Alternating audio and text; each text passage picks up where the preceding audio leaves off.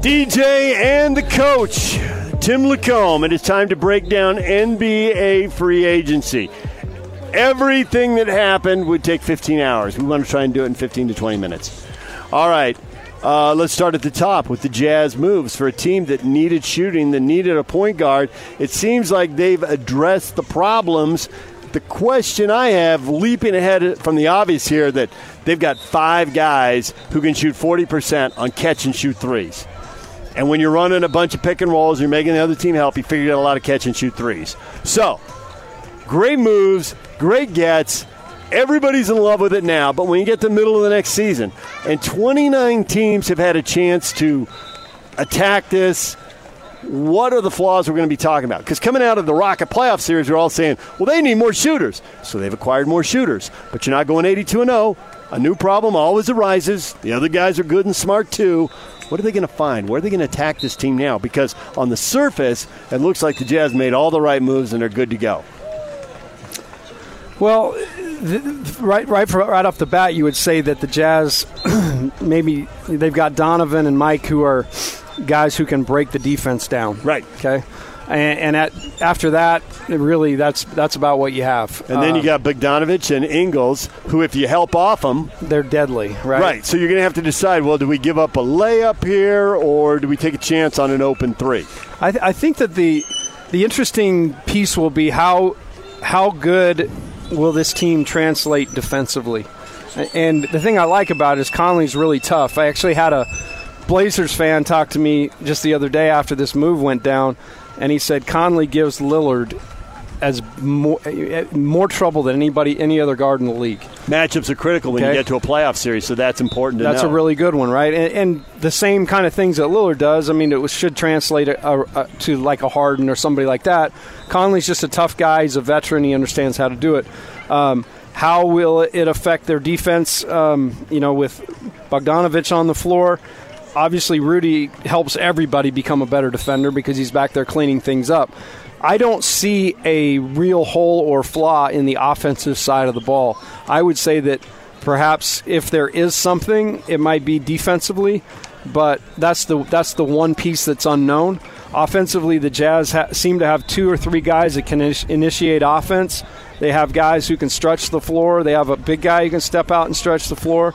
And then they've got a guy who can roll to the basket, require help, and spot shooters up around the perimeter. So on paper, this looks to be a very, very good summer, great summer for the Jazz, maybe best in franchise history. That will all be determined. If there are any question marks right now, it would probably be, for me, the defensive side of the ball and how that all translates. Is the bench good enough? And obviously they've still got some roster spots to fill, but obviously they're going to be filling it at the minimum, and maybe they hit on somebody the way they hit on Royce O'Neal, because they're going to pay him $1.6 million this year, and he's going to be a steal. He's essentially the 6th man here. I get Ed Davis, who they signed from the Nets, is kind of the backup big, and Dante Exum's going to be expected to be a backup, point guard. But O'Neal figures to switch between 2 or 3 positions and slide other guys around. And I like Georgie Niang, too. I think he's a valuable piece. I said that on a radio show with Booner and with PK, and they gave me eye rolls and jumped me. No, I like the guy. You've got my back. Sweet. I like good players. I like guys that can score. George has got a high level basketball IQ. He's a good passer. I thought he really actually, down the stretch last year, was really a positive piece for the Jazz. But yeah, you're right. Second round draft picks some of those guys have to be able to be in the equation, and then how you fill the rest of the roster out is going to be really important for depth, because depth, as you saw in the Warriors series, you just never know. Warriors Raptors series, you just never know what's going to happen. You got to have some depth behind your guys. I look at the other contenders in the West, and other teams made moves, but I don't feel, pending the outcome of Kawhi Leonard, and if he goes to the Lakers, I don't feel like any of the best teams. I mean, Houston didn't get better. Portland's only going to get better, only, I put in quotes, because they're going to get their big man back. I mean, they were shorthanded in the playoffs without him. Denver figures to be organic improvement, internal improvement. They re-up Millsap, so they're not spending a ton of money. If the Lakers get the super team with Kawhi to go with the other two, okay, then all bets are off. But, well, no, actually all bets are on them at that point. Right. But aside from that, it looks like the Jazz have been fifth, adding these two guys.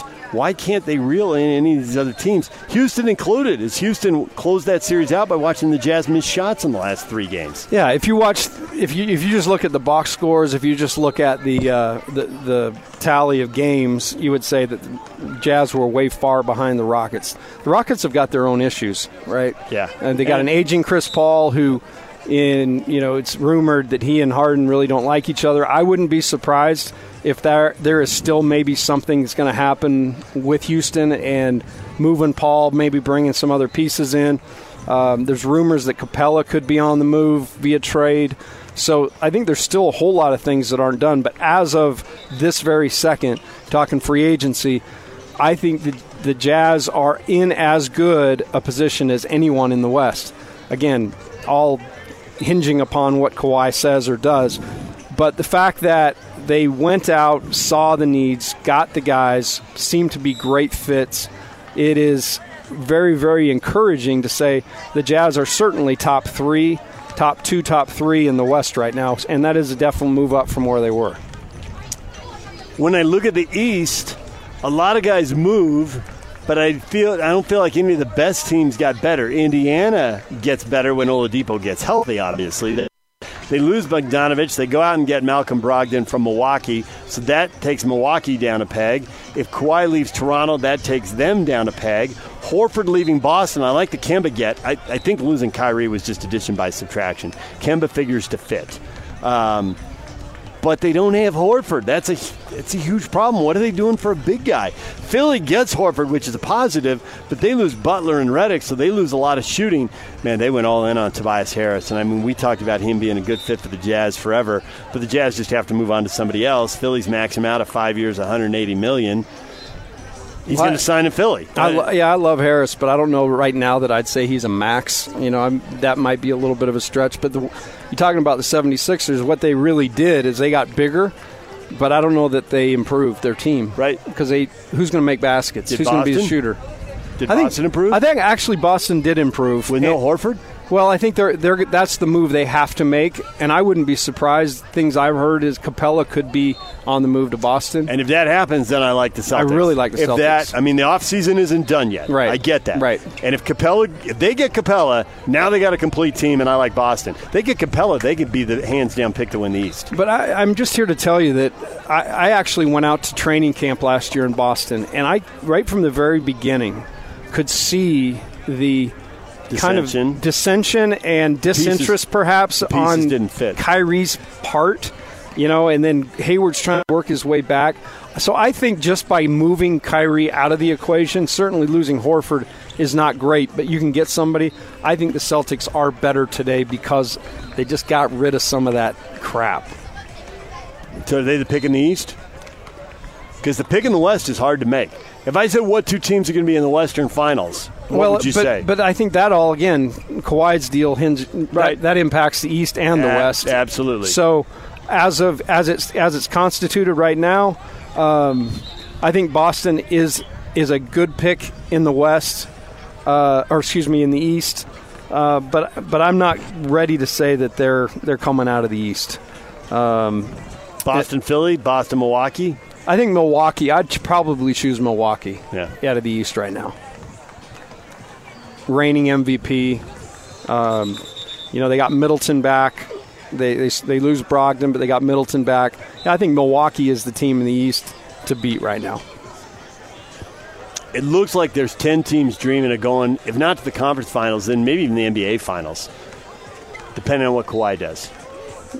It would really be best for the league if he went to the Clippers because that would really create competition. Because in Toronto with the Lakers, he elevates them and they're clearly the favorite. Right. No, I totally agree. And the Lakers in a way that makes everyone except Laker fans sick to their stomach. Talk to me. You don't actually have to be competent. You just have to be the Lakers and just tamper with other guys. Guy's got a year and a half left on his deal and pull him out. Offer him a movie deal on the side. Yeah, seriously. Ridiculous.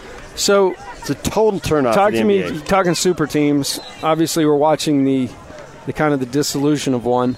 Talk to me on your thoughts on what the Warriors I liked what they did. late. They had a bad poker hand. I don't think they built a great team, but they got a guy who's a talent, a guy who I think the league had generally kind of rolled their eyes at and written off when he went to Brooklyn, but a guy who turned in a good year, not only had good stats, but helped his team win. And I know it was in the East, so I don't want to oversell it. His contract's a little big. At 4 years and $117 million, that's a little pricey. Does he play the Warrior way? Easy answer, absolutely not. But they're so shorthanded. They have so few potential moves because of the way they're capped out and the roster isn't very deep. They move Iguodala, who's almost done, and since they're not doing anything this year anyway, what help will he be in 2 years?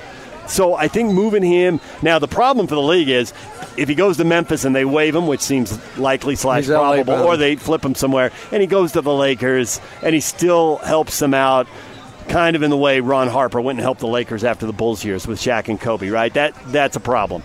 But the Warriors made themselves younger, which I wasn't sure they could do. They got a guy who is viewed as a talent. If he doesn't fit this year, you play Steph and Draymond together, all their minutes, you rest them together, and as soon as they go out, you make sure D'Angelo Russell goes in. I don't know how much you're going to have on that Warrior bench this year. It doesn't look good to me. And you just let him take over and do his thing for 15 to 20 minutes a game. I don't play Curry and Draymond big minutes this year. Why? And I definitely load management those guys. Yeah, season long. Without question. Yeah. And I just give him a bigger role and let him do his thing. Right. If he does get the Warrior, he's still a young guy, and you have to give young guys a chance to make mistakes and grow up. I heard quotes out of DeMarcus Cousins this year. I'm thinking, this guy's getting it.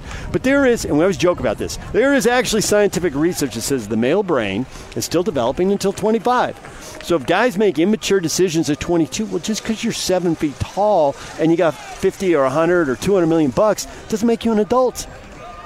You still don't make great life choices because I was 21 once. I was a numbskull. You were 21. You were probably genius, but you probably knew numbskulls. I would actually argue that the brain's still developing at 49. There's an outside chance you're right about that. Because I do stupid stuff every day. But I think that their ability to get young talent, I thought, wasn't very good. So they got some. Is it a great fit? Probably not, but maybe. But you just play him in that bench role, when the other two guys are sitting and let him do his thing.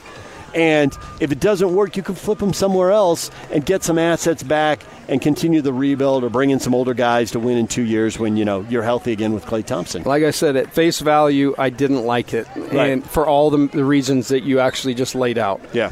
But where they are and how they're totally strapped in terms of the cap. Yeah. To be able to bring in a bargaining chip that at some point you may be able to move to get a Warrior guy. He's an asset. He's an asset. And they went out and actually saw one of the remaining assets that were gettable on the board and brought it in. And, there'd been a link with him to the Lakers. Now, there have been a lot of people linked to the Lakers and the Clippers, less to the Raptors because I think their salary cap situation. But as those three teams go all in on Kawhi, it just reminds me of the Jazz going all in on Hayward. Well, if you get him, then you got your guy. Okay. But if you don't get him, what's plan B? Well, plan B, plan C, and plan D all got signed by other teams. What are the two losers in the Kawhi Leonard sweepstakes going to do? Lick their wounds, take their beating, and wait for a year? It's not a great free agent class next year. And that was the huge risk at going in all in on him, and it's why the Knicks actually kind of picked their poison. They went after, decided Julius Randle, Bobby Portis. They have some nice players, but they don't have a star, and you don't win in the NBA without stars. And it's been a while since New York's had a star. Yeah. All right, DJ and the coach, Tim Lacombe, talking hoops, talking free agency.